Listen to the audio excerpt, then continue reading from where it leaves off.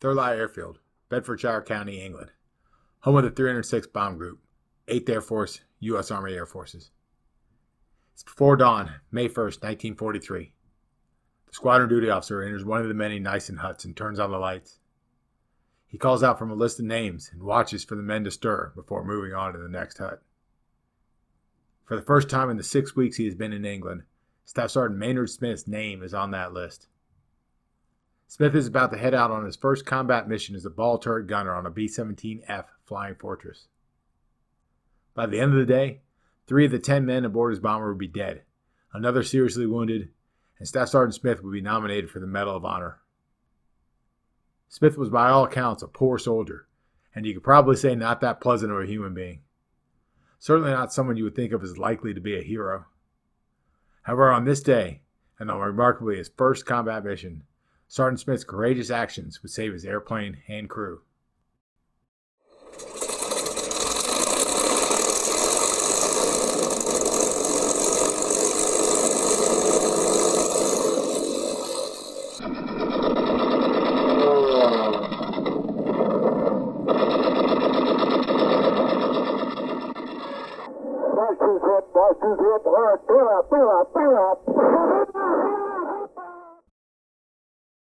Welcome to the Aviation Medals of Honor podcast.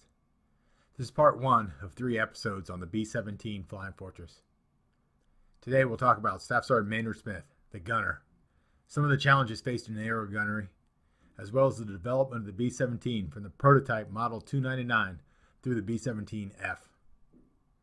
Additionally, I'll cover the early days of the B-17 in the 8th Air Force and how it was organized and employed. Now, without further ado, on to the B-17 Flying Fortress. The name alone conjures up images of some of the greatest air battles ever fought, of hundreds of aircraft dueling it out in the skies over Europe, of determined men who faced down the mighty Luftwaffe and were never turned back. By the end of the war, 17 Medals of Honor would be awarded to aircrew in the B-17, by far the most of any aircraft type in any war. And while it was outnumbered by the arguably superior B-24 Liberator, the B-17 seemed to have a certain something about her that the B-24 lacked. Able to sustain massive damage and continue flying, the Flying Fortress brought the war to Germany in the years before the invasion of Normandy. Alongside the iconic P-51 Mustang, it would come to symbolize the Army Air Forces in Europe during World War II. Let's jump back a few years though. The B-17 came from an interwar design, at a time when the promise of a bomber that could outrun and outgun pursuit fighters looked like a possibility. What was to become the B-17 Flying Fortress emerged out of a 1934 U.S. Army Air Corps proposal for a multi-engine bomber to replace the Martin B-10. The minimum specifications called for a bomber that was capable of flying 10 hours at 10,000 feet, having a top speed of at least 200 miles an hour, and carrying a 2,000-pound bomb load. Out of this proposal, Boeing developed the prototype Model 299. The 299 was a 4-engine bomber, based in part off the Boeing 247 twin-engine airliner, which was an innovative design, but not a great commercial success, and its experimental XB-15 4-engine bomber, which was still on the drawing board and actually wouldn't fly until over 2 years after the 299's first flight. And while that might not seem like the best starting points for your new bomber, Boeing was confident in their design. They would be in competition with the Douglas and Martin companies. Each of them would enter a more conventional and safer, at least from the developmental standpoint, twin-engine bomber. Funded entirely by Boeing, the Model 299 was rolled out for its first flight on July 16, 1935. At the time, it was the largest land plane ever built in the U.S. The sleek and shiny aluminum bomber bristled with 5.30 caliber machine guns for self-protection. And while a far cry from the 1350 cals the later B-17G would carry, it would nevertheless earn its famous nickname that day when a Seattle Times reporter explained why it's a flying fortress upon seeing the 299 for the first time. Boeing's PR department made sure that that name stuck. The 299 just didn't look good. Its performance exceeded all expectations of the Army Air Corps during flight testing. It obtained a top speed of 236 miles an hour, a service ceiling of 25,000 feet, and was capable of a 4,800-pound bomb load. By comparison, in 1935, the U.S. Navy's frontline fighter was a biplane, the Grumman F-2F, with a top speed of 231 miles an hour. The Army Air Corps' frontline fighter was the open cockpit, fixed landing gear Boeing P-26 with a top speed of 234 miles an hour. Both the Grumman and Boeing fighters had a service ceiling of about 27,000 feet. The Army Air Corps was intrigued by a bomber whose performance was on par with the best fighters of the day, and the 299 was clearly superior to both the Martin and Douglas twin-engine bomber designs. This enthusiasm was evidenced by an Air Corps proposal to buy 65 of the Boeing bomber before the competition was even complete. However, on October 30th, 1935, the 299 crashed on takeoff, killing the two pilots and destroying the prototype. While the accident was not the result of any design issues, without an airplane, Boeing was unable to complete the evaluation. So what did cause the 299 to crash? Well, it was the failure of the pilots to remove the control locks during pre-flight. While it wasn't noticeable on the ground roll, as airspeed increased and the aircraft lifted off the ground, the nose continued to rise. With the controls locked, the pilots weren't able to counter the rising nose, and the aircraft stalled and crashed. Overshadowing the performance of the 299, the crash raised doubts within some circles of the Army about the complexity of the Boeing design. If experienced test pilots couldn't handle the Boeing bomber, how could operational pilots be expected to safely fly it? Boeing's solution was simple but revolutionary: a written checklist. Now, it seems strange to any pilot today, but up to this point in aviation, pilots were just expected to memorize procedures. The 299 crash proved that this was no longer sufficient for the new breed of complex aircraft coming out, and the checklist quickly came into widespread use throughout aviation circles. It continues to this day to be an integral part of flight deck safety and crew coordination. And while it may have alleviated some concerns about the complexity of the Boeing design, the crash of the 299 wasn't the only issue with the Boeing proposal. The Boeing bomber was almost twice the cost of the next best aircraft in the competition, the Douglas B-17. Remember, this was the mid-1930s, and the nation was still locked in the Great Depression. Military budgets were tightly controlled by a stingy Congress, and while there was an element within the Air Corps advocating for a strong strategic bomber force, it was only one part of the Air Corps, which was itself only a small part of a larger army. In the end, it was both the crash of the 299 and the cost of the Boeing design that caused the contract to be awarded to Douglas and the previous order for 65 Boeing aircraft to be canceled. However, proponents of the strategic bomber in the Air Corps saw the potential in the Boeing design and managed to push through an order for 13 aircraft, now designated the B-17 for testing.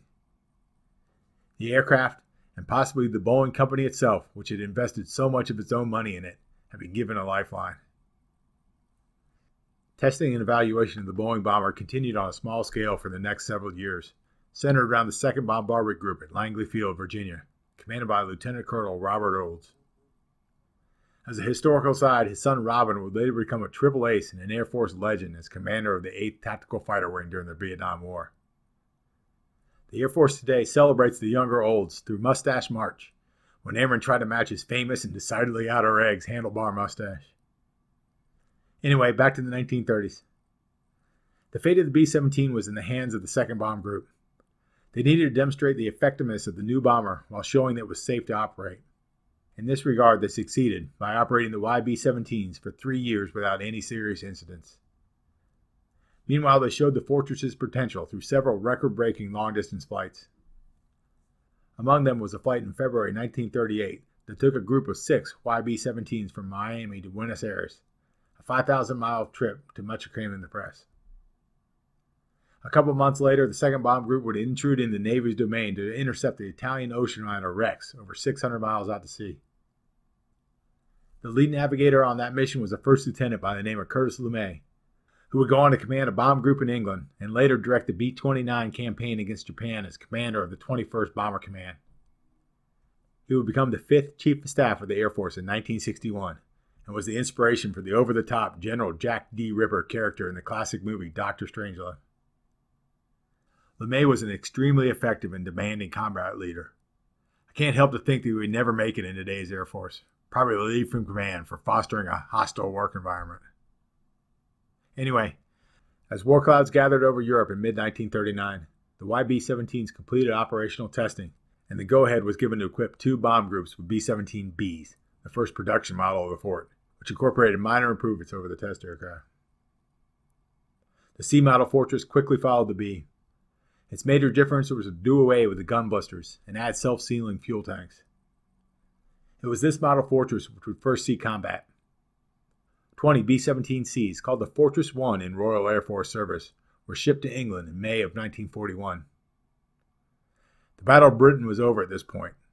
The Spitfires and Hurricanes of the RAF had triumphed over the bombers of the Luftwaffe. The lessons learned by both the Brits and the Germans was that daylight bombers were vulnerable to fighters and anti-aircraft defenses. Both had switched their strategic bombing campaigns over to the night due to unsustainable daytime losses.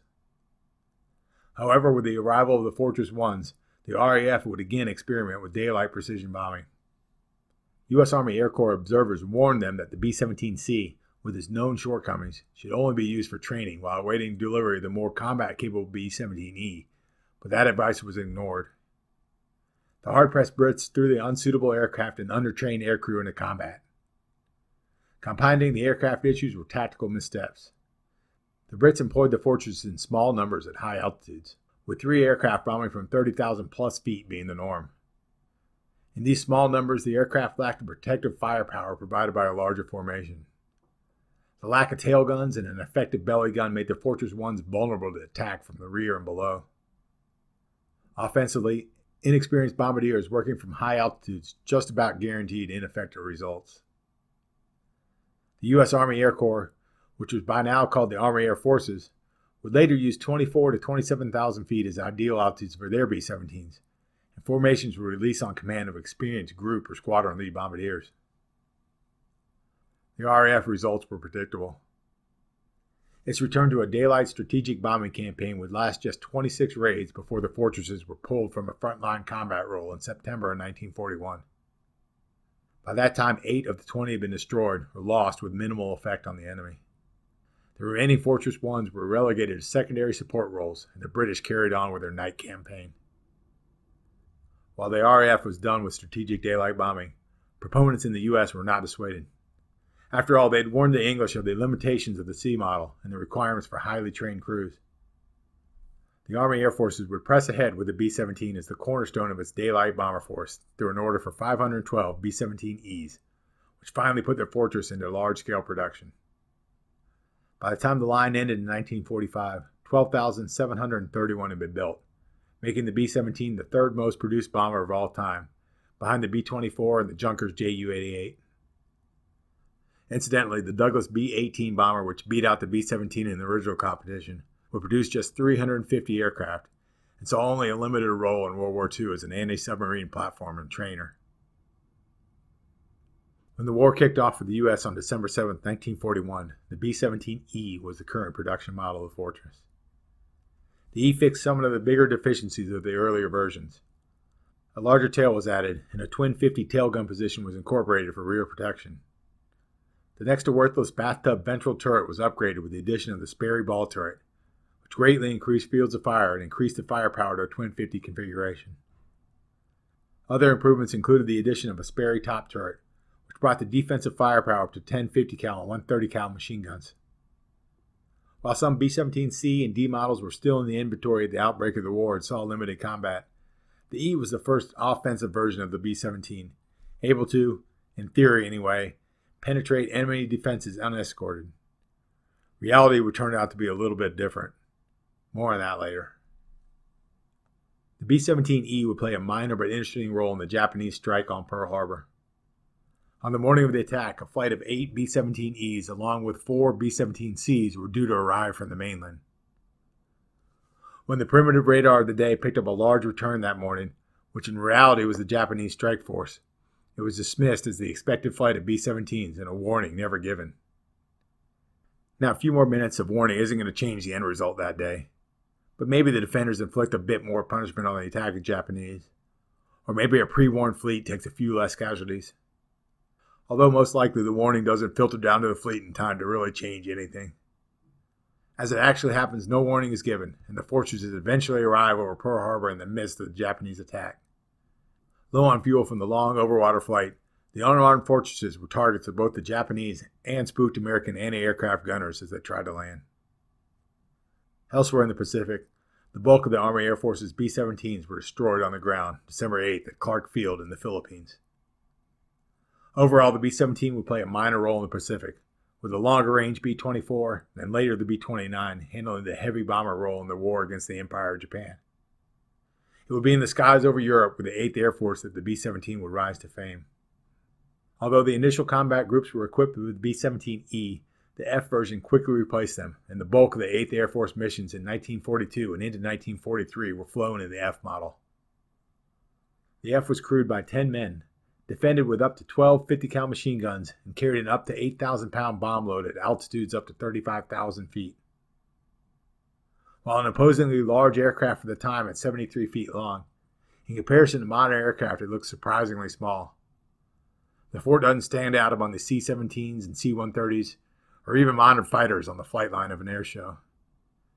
At only 10 feet shorter than the B-17, the F-15E Strike Eagle carries 2 crew and up to 23,000 pounds of ordnance, 3 to 4 times what the B-17 would typically carry.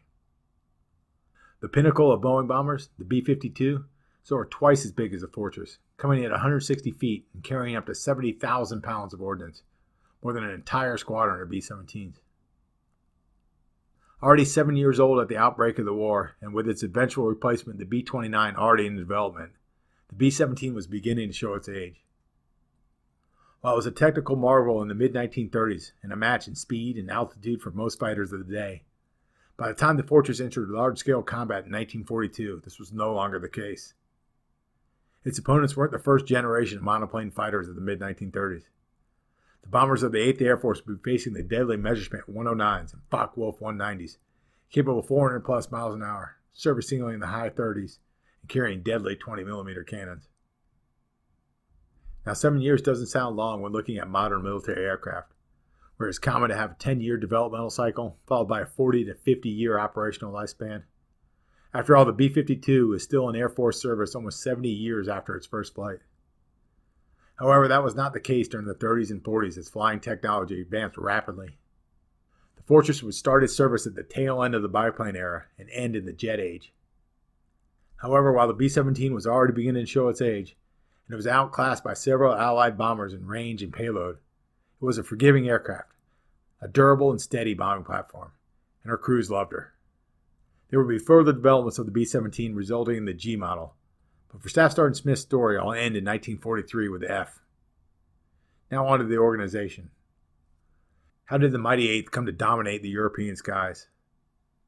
Well, it began small enough with a contingent of 7 Army Air Force personnel that arrived in England on February 20th, 1942.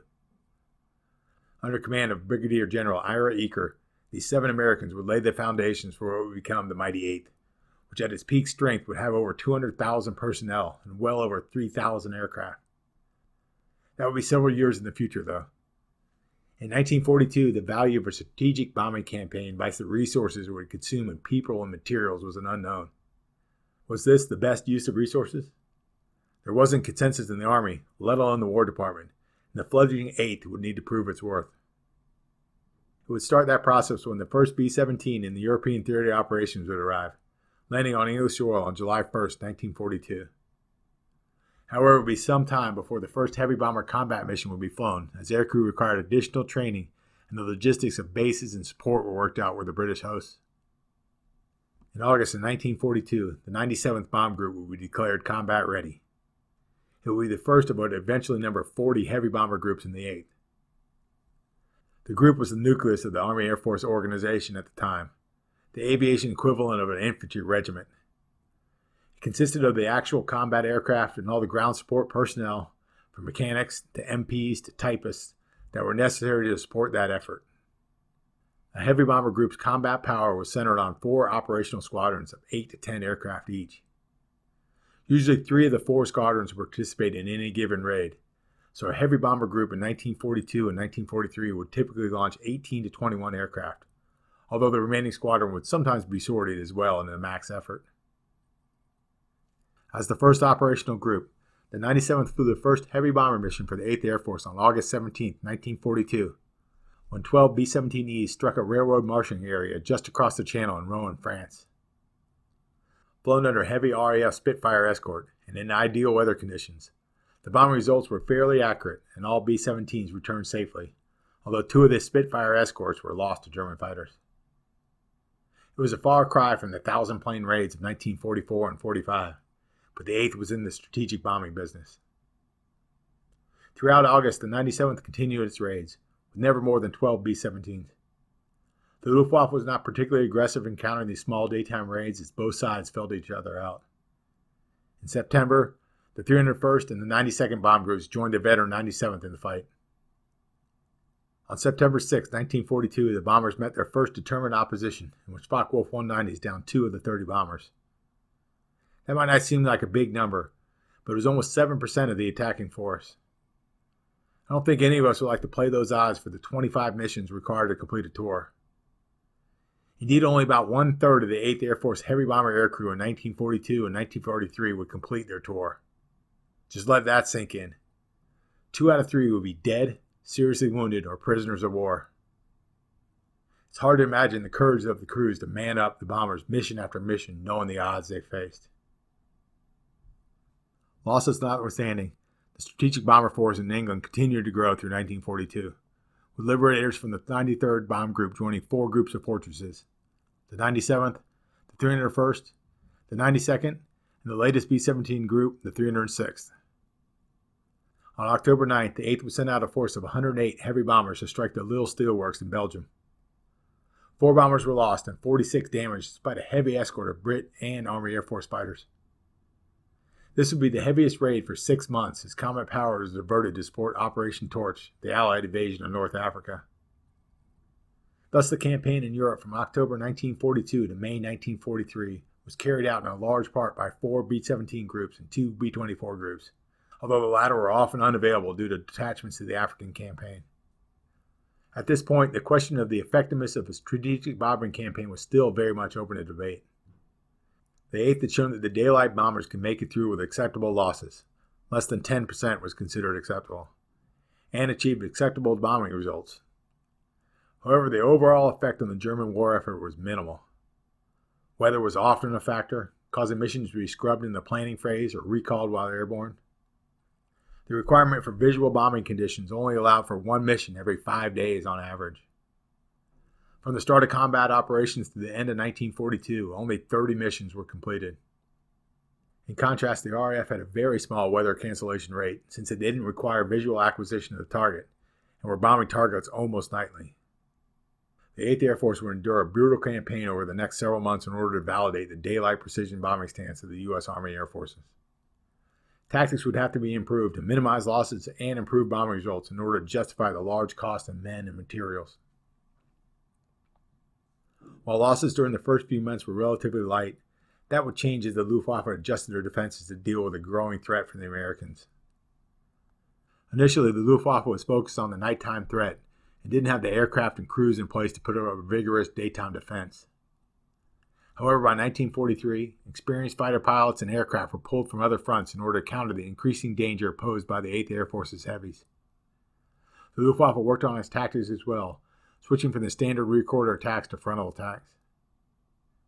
The fortresses were well defended from the rear, with multiple twin 50 turrets often able to engage an attacker, which was exposed for a relatively long time due to the slower closure from the rear of the B-17s. A fighter closing from the tail only approaches at the overtake speed. For example, an ME-109 doing 350 knots against a B-17 doing 175 would only close at 175 knots, exposing it to the defensive fire of the B-17 for 7 to 8 seconds. Switch to a forward quarter attack and the closure rate is cumulative, or 525 knots, and cuts down the exposure time to defensive fire to 1 to 2 seconds. Additionally, the B-17Fs had less guns available to defend in the forward quarter, so forward quarter attacks had the effect of exposing the Luftwaffe fighters to less guns for less time. And while it was true that a forward quarter attack also cuts down on the tracking time for the attacking fighter, they had the advantage of shooting bigger, non-maneuvering targets. A forward quarter attack also had the benefit of exposing the most vulnerable parts of the bomber, the cockpit and the engines, more than any other attack vector. While attack methodology varied between different aircraft types and units, the Luftwaffe had found an effective tactic with forward quarter attacks. Through early 1943, the German defenses continued to be honed as the defenders gained experience and increased their numbers.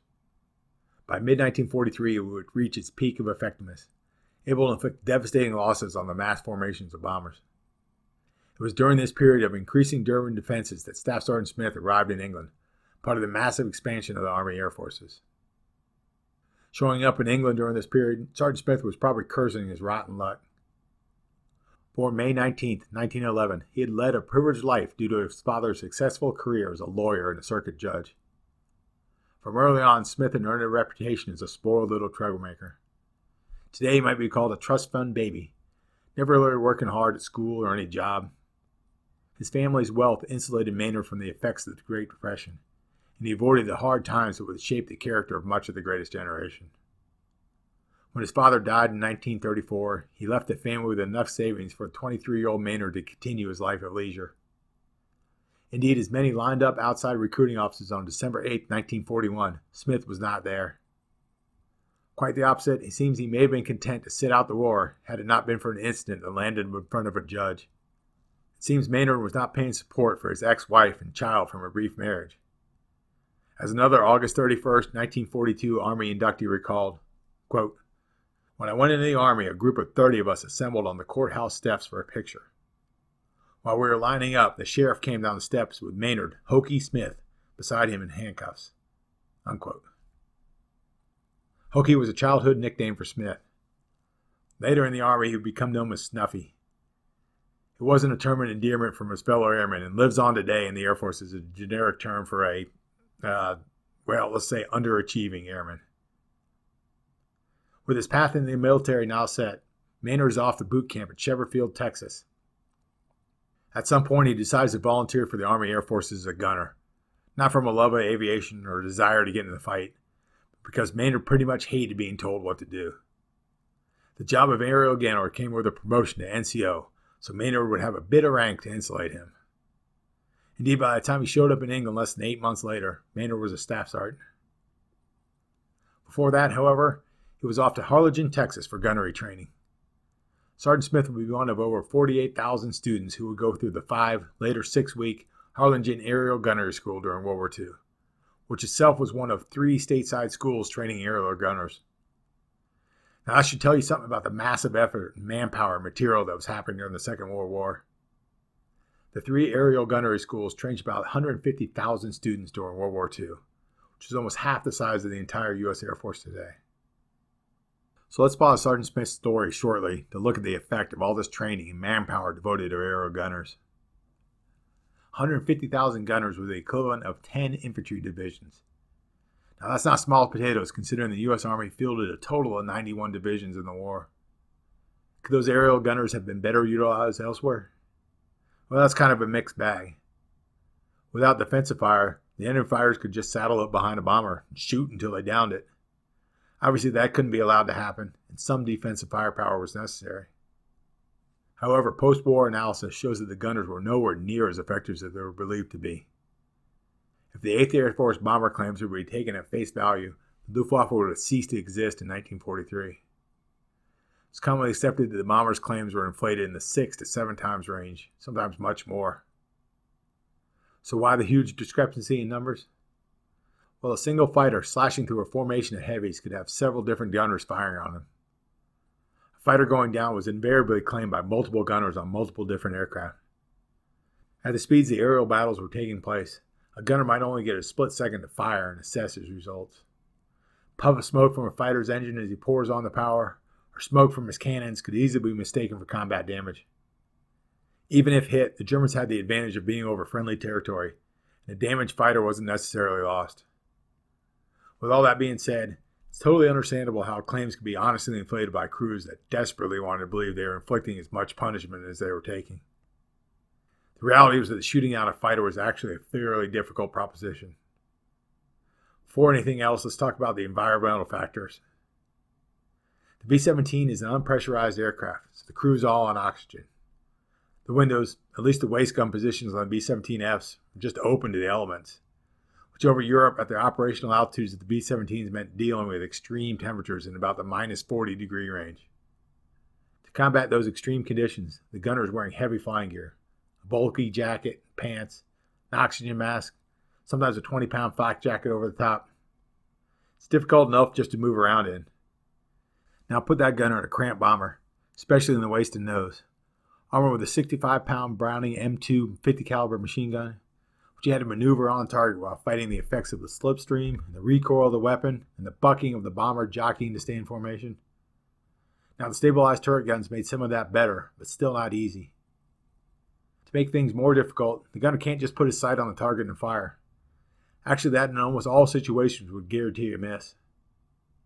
Unlike firing a rifle at a stationary target on the rifle range, the rounds from a gun position on a fort are imparted with a forward velocity equal to the forward speed of the aircraft. Crews dealing with any kind of offset attack would actually have to fire between the tail of the aircraft and the enemy. Kind of counterintuitive. The gunners need to solve for range and lead, and even then, any maneuvering of the target could cause a miss. It's a little bullet in a big sky with plenty of opportunities to miss. A fighter pilot's axiom to this day for being successful in employing guns is to shoot big targets. Basically close the range until you can't miss. Now that doesn't really work for bomber gunners trying to prevent damage to their own aircraft. A couple of things the heavy bombers did have going for them was a high rate and a high volume of fire. If you put enough lead in the sky, eventually you're going to hit something. If you get multiple gunners from multiple aircraft engaging the enemy, that big sky little bullet theory begins to look not so great as an attacking fighter. That's why I said earlier it's a bit of a mixed bag. While an individual gunner may not have much of an effect, a formation of gunners could. It was well known to the aircrew that an aircraft falling out of the protective fire of the formation was living on borrowed time. Stragglers rarely made it home when the fighters were up. The strength of the defensive fire of the B-17s lay in the mass fire of the formation. If through mass defensive fire the bombers forced the Germans to modify their attacks, or maybe not press them home as much as they could in the face of a wall of tracers, then they were effective, even if they weren't shooting down aircraft in the numbers claimed. Ultimately, even the concentrated defensive fire from a formation of heavy bombers would prove to be insufficient in the face of determined fighter opposition. The myth of the self-escorting bomber was stretched during 1943 and then shattered in October that year after the outright loss of 60 bombers on the mission to Schweinfurt ball-bearing works. The 8th would not penetrate deep into Germany again until February 1944. The Luftwaffe had in effect defeated the unescorted bomber and achieved air superiority over much of Germany that would only be taken back when long-range Allied fighters started entering the mix in large numbers in late 1943 and into early 1944. Okay, back to Sergeant Smith. Due to his small 5'4", 130-pound size, Smith would be assigned to the ball turret. Hanging half out of the underside of the bomber, the ball turret was isolated and cramped. The book Black Thursday describes the ball turret position as such.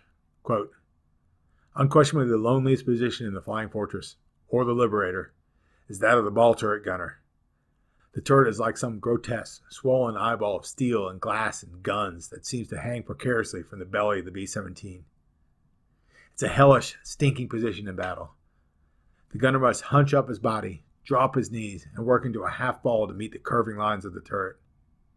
The guns are to each side of his head, and they stab from the turret eyeball like two even splinters. Jailed in his little spherical powerhouse, the turret gunner literally aims his own body at enemy fighters, working both hands and feet in deft coordination, spinning and tilting, and then depressing switches atop the gun grip handles to fire the two weapons. It is the most unenviable position in a bomber, any bomber, and the man most unlikely to escape from a blazing B-17 is that lonely soul in the ball. Unquote. Smith completed training and shipped off to England as a replacement, joining the 306th Bomb Group at Thurley in March 1943. Upon arrival, Smith sat for a period of 6 weeks without flying a combat mission. Now that strikes me as very odd. Most were getting into combat within days. On all my combat deployments, we were operating within a day or two of getting in theater, not weeks. It just seems highly unusual for someone to sit that long, especially as this was a time when the 8th was desperate for aircrewmen due to the losses that were averaging 8% per mission. On April 5th, the 306th lost 4 of its 20 aircraft in an attack against Antwerp. On April 17th, it lost 10 of its 26 aircraft launched against Bremen. That's 140 men in under 2 weeks, not including the wounded onboard aircraft that did manage to return. These were tough times for the crews of the heavies. Quoting an unknown airman from the 384th Bomb Group, again from the book Black Thursday, quote, it is little wonder that airmen at Grafton Underwood was the home station of the 304th. Back to the quote. It is little wonder that the airmen of Grafton Underwood have by this time developed the idea that it is impossible to complete a full tour of duty. It has come to be an accepted fact that you will be shot down eventually. The 384th entered combat 4 months ago with a combat flying streak of 363 officers and men. In these 4 months, we lost more than we started with. We are just as strong due to replacements that are continually coming in, but there are few originals left." Unquote. That he did not join a crew in that period definitely says something about Smith's growing reputation as difficult to get along with. The crew concept was critical to the 8th's efforts. Many of the original crews had trained together for months prior to coming to England and formed close bonds through shared sacrifice and hard, dangerous work. Sergeant Smith showed up alone and had to fit in with the closely bonded crews that trained and fought and bled together. In that respect, it would have been difficult for anyone to fit in, let alone someone of Smith's temperament. But eventually, after 6 weeks in country, Smith was called for a mission. He would join the veteran crew of First Lieutenant Lewis Johnson aboard B-17F, serial number 42, TAC 29649. Seasoned veterans, the crew was one of the lucky few that had been relatively unscathed by their combat tour. Indeed, Lieutenant Johnson, on his 25th mission, would joke as they turned off target that day that he needed something to go wrong in order to have a good story to tell from his combat tour. That was a statement he would come to regret soon enough. With the mission on, ground crew would prepare through the night as the air crew tried to sleep, a difficult prospect for many as they faced the uncertainty of the next day. The wake-up call would come early, typically around 2 to 3 a.m. After a quick shave to ensure oxygen masks would seal, the men were off to breakfast. Pilot Charles Alling would describe the morning ritual in his book, Mighty Fortress, as such. Quote, "I woke to the whistling wind swirling around the hut and the deliberate, determined footsteps of a sergeant. 'You're operational. Out of the sack, men,' he announced. He stood in the open doorway, bringing with him the familiar morning freeze. This was another cold, brisk day, one of those days that chill penetrates your bones. No one stirred, so he followed with another announcement. 'This is war, men. Move your butts.' The sergeant left in stony silence. Reluctantly, we rose from our covers, and in less than a minute we were dressed in flying gear. I slung my heavy, fleece-lined leather flying jacket over my shoulder and walked through the biting cold to the washroom, where I doused my face with cold water and soap. Outside, an army truck was waiting for us. We jumped in and sat on damp, unforgiving wooden benches, huddled under a heavy tarpaulin, seeking shelter and protection from the falling snow. Someone tapped on the side of the truck, and with a jolt we were on our way to the mess hall for breakfast. Artificial eggs, rolls, and instant coffee. We went through the dining motions quite mechanically. If you wanted salt or pepper, you pointed. If nothing happened, you issued a mumbled command. There were no conversations, no kind or thoughtful words. Guys were tense and anxious, and some may have wondered if their time was up, but I couldn't dwell on those thoughts. I was watching the time, as I could not be late for the briefing." Unquote. About an hour and a half after their wake-up call, the men would assemble for the briefing. Hidden behind curtains at the front of the large briefing room would be the target for the day. The men awaited their fate as the briefing officer entered the room. Would it be an easy one, a milk run in the parlance of the crews, or a deep penetration sure to cause a heavy toll? Today, as the curtain was drawn back, it revealed the target to be the sub-pens at St Nazaire, or Flak City to the heavy bomber air crew of the 8th. As the murmurs died down, the operations officer would have briefed the rendezvous en route, along with other mission details. He would be followed by the intel officer who would brief enemy defenses and target details. Lastly, the weather officer would brief expected conditions en route and in the target area. Today wasn't great, with marginal conditions for visual bombing expected at the target. Altogether, briefings were about a 45-minute process. With the brief complete, the crews would gather gear for the trip out to the flight line. As pilot Charles Allen recalls, quote, "We collected our flak vests, fleece-lined jackets, heated suits, gloves, parachutes, and .45 caliber pistols. I grabbed my flight helmet, headset, and throat mic, and threw my oxygen mask over my shoulder along with survival kits with escape routes, candy, and gum. We picked up oranges and Hershey bars on the way out, something I usually did before a flight, although I never recall taking a bite of anything along the way." Unquote. Arriving about 1 hour prior to engine start, the guns were mounted, fuses set into the bombs, pre-flights completed. The men then had a few minutes of waiting. Would they go today, or would the low clouds and drizzle over England, or the marginal weather on the continent scrub the mission? Word came down that the mission was a go, and Smith and crew manned their aircraft. On this mission, 18 aircraft from the 306 would be taking off at 30-second intervals into the weather. I'll talk more in a later episode about challenges the pilots faced. For now, suffice it to say that takeoff and assembly weren't without risk. Accidents were an almost daily occurrence which would claim many lives over the course of the war as tired, inexperienced aircrew flew overloaded and worn-out aircraft through the challenging British weather.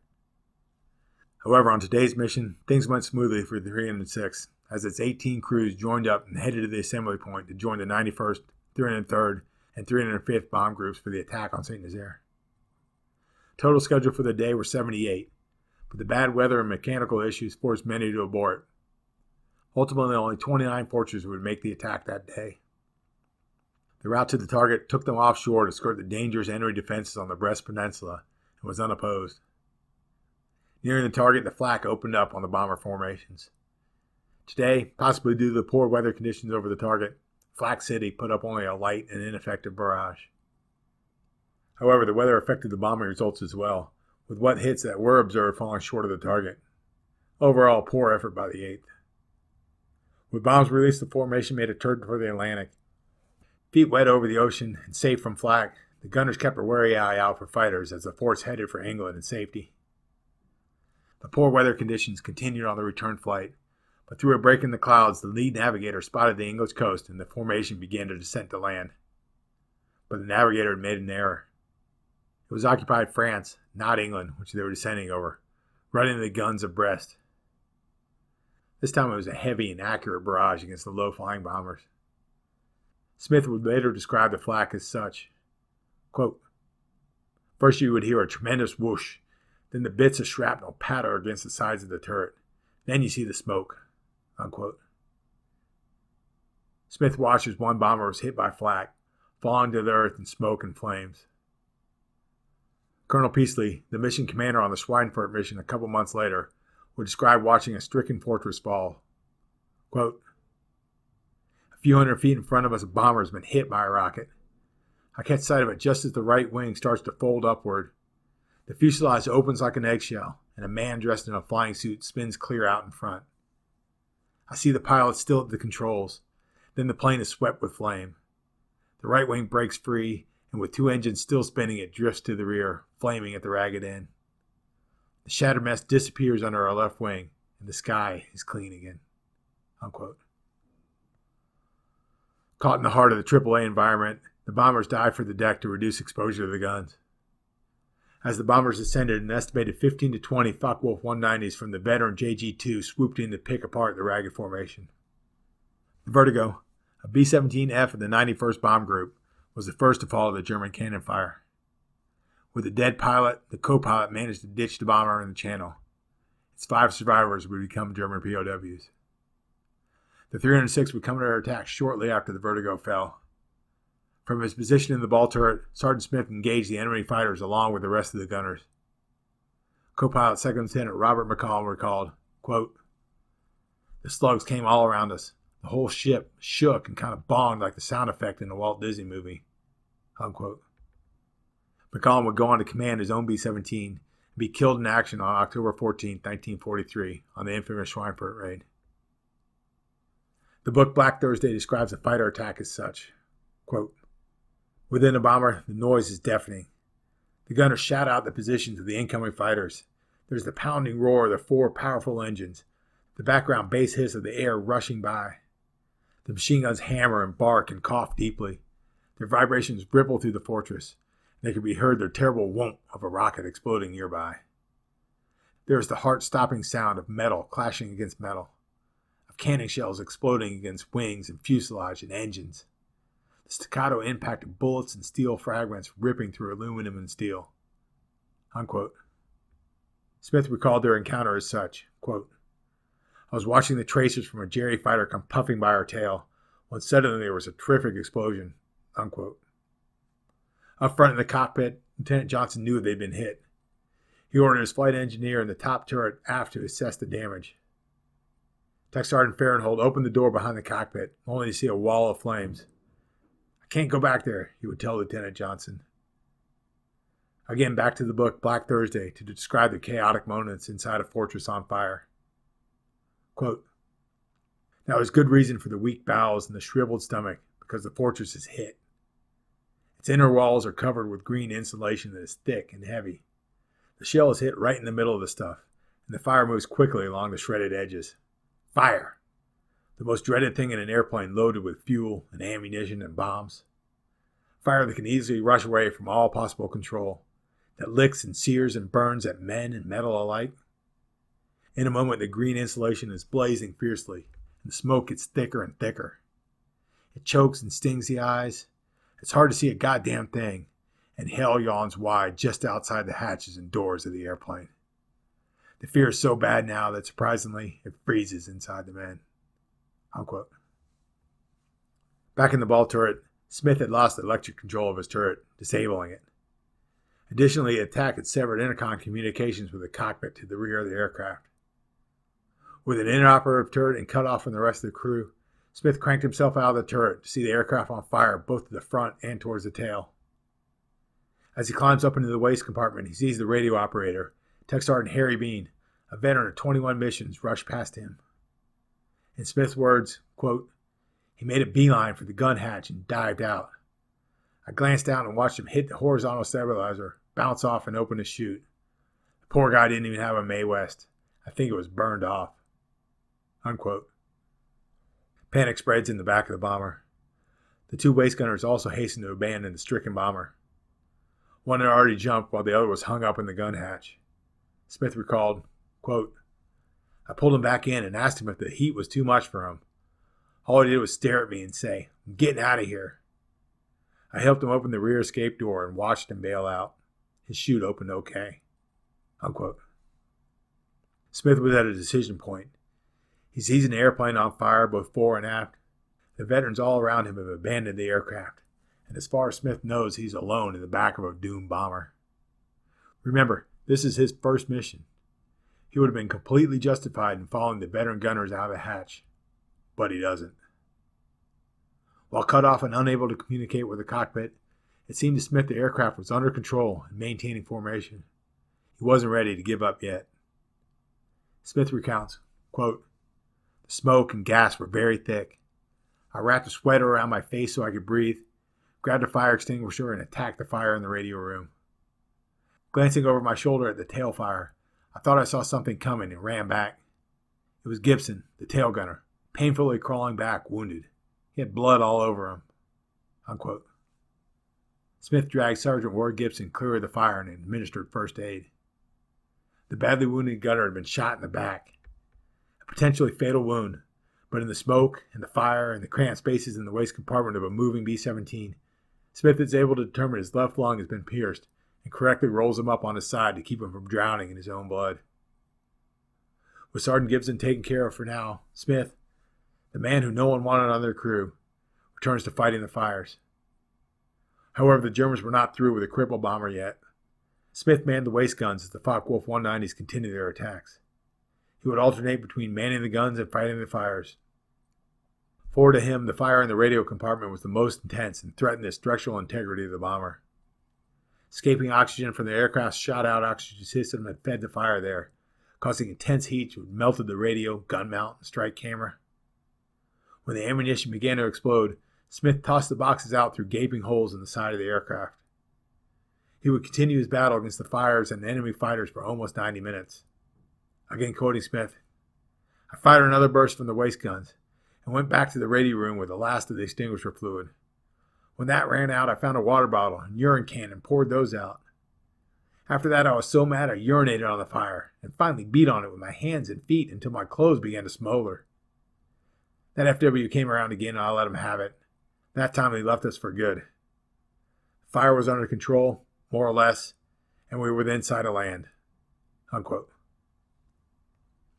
Lieutenant Johnson would bring the bomber into the first airfield he could, landing at Perdanac, Cornwall, about 90 minutes after their ordeal began over Brest. Thanks to the ruggedness of the fortress, the skill of its pilots, and the bravery of one screw-up ball turret gunner on his first mission, they had made it home. With over 3,500 bullet and shrapnel holes causing serious damage throughout, the bomber would never fly again. Out of the 29 bombers that actually made the attack on St Nazaire, 7 failed to return to England, and 1 was damaged beyond repair. The 3 men who had bailed out as the fires raged aboard Lieutenant Johnson's plane were never seen again. But 6 men did make it back, saved in large part by the actions of Staff Sergeant Maynard Smith. His Medal of Honor citation reads, "For conspicuous gallantry and intrepidity in action above and beyond the call of duty. The aircraft of which Sergeant Smith was a gunner was subjected to intense enemy anti-aircraft fire and determined fighter airplane attacks while returning from a mission over enemy-occupied continental Europe on May 1st, 1943. The airplane was hit several times by anti-aircraft fire and cannon shells off the fighter airplanes. 2 of the crew were seriously wounded, the aircraft's oxygen system shot out, and several vital control cables severed when intense fires were ignited simultaneously in the radio compartment and waist sections. The situation became so acute that 3 of the crew bailed out into the comparative safety of the sea. Sergeant Smith, then on his first combat mission, elected to fight the fire by himself, administered first aid to the wounded tail gunner, manned the waist guns, and fought the intense flames alternately. The escaping oxygen fanned the fire to such intense heat that the ammunition in the radio compartment began to explode. The radio, gun mount, and camera were melted, and the compartment completely gutted. Sergeant Smith threw the exploding ammunition overboard, fought the fire until all firefighting aids were exhausted, manned the workable guns until the enemy fighters were driven away, further administered first aid to his wounded comrade, and then, by wrapping himself in protecting cloth, completely extinguished the fire by hand. This soldier's gallantry in action, undaunted bravery, and loyalty to his aircraft and fellow crew members, without regard to his own personal safety, is an inspiration to the U.S. Armed Forces. Sergeant Smith would be the first enlisted aircrewman to receive the Medal of Honor, and the first living recipient from the 8th Air Force. It was a big deal to the 8th Air Force. The Secretary of War, the equivalent of today's Secretary of Defense, was flying over from the States to present the medal. High-ranking brass are going to be there, war correspondents, the whole 9 yards.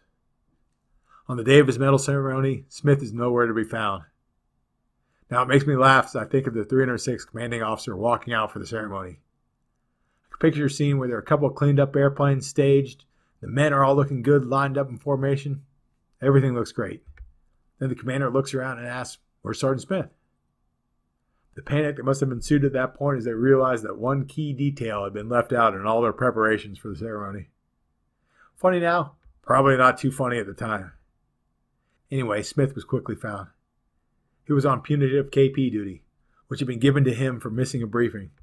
He was quickly cleaned up and hustled over for his medal presentation. He would fly an additional 4 missions before being taken off of flying duties under the guise of operational exhaustion. In reality, his attitude had become intolerable.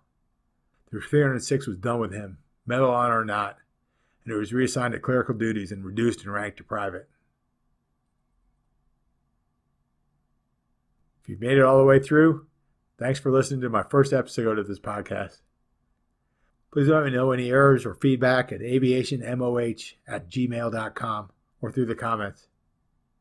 Any feedback to make me better would be appreciated as well. I'm learning this as I go along. Up next is part 2 of the Flying Fortress. We're going to stay in 1943 with the 8th Air Force to talk about Bombardier Jack Mathis and the Norden bomb site. Look for that in about a month. Thanks, and Semper Fi.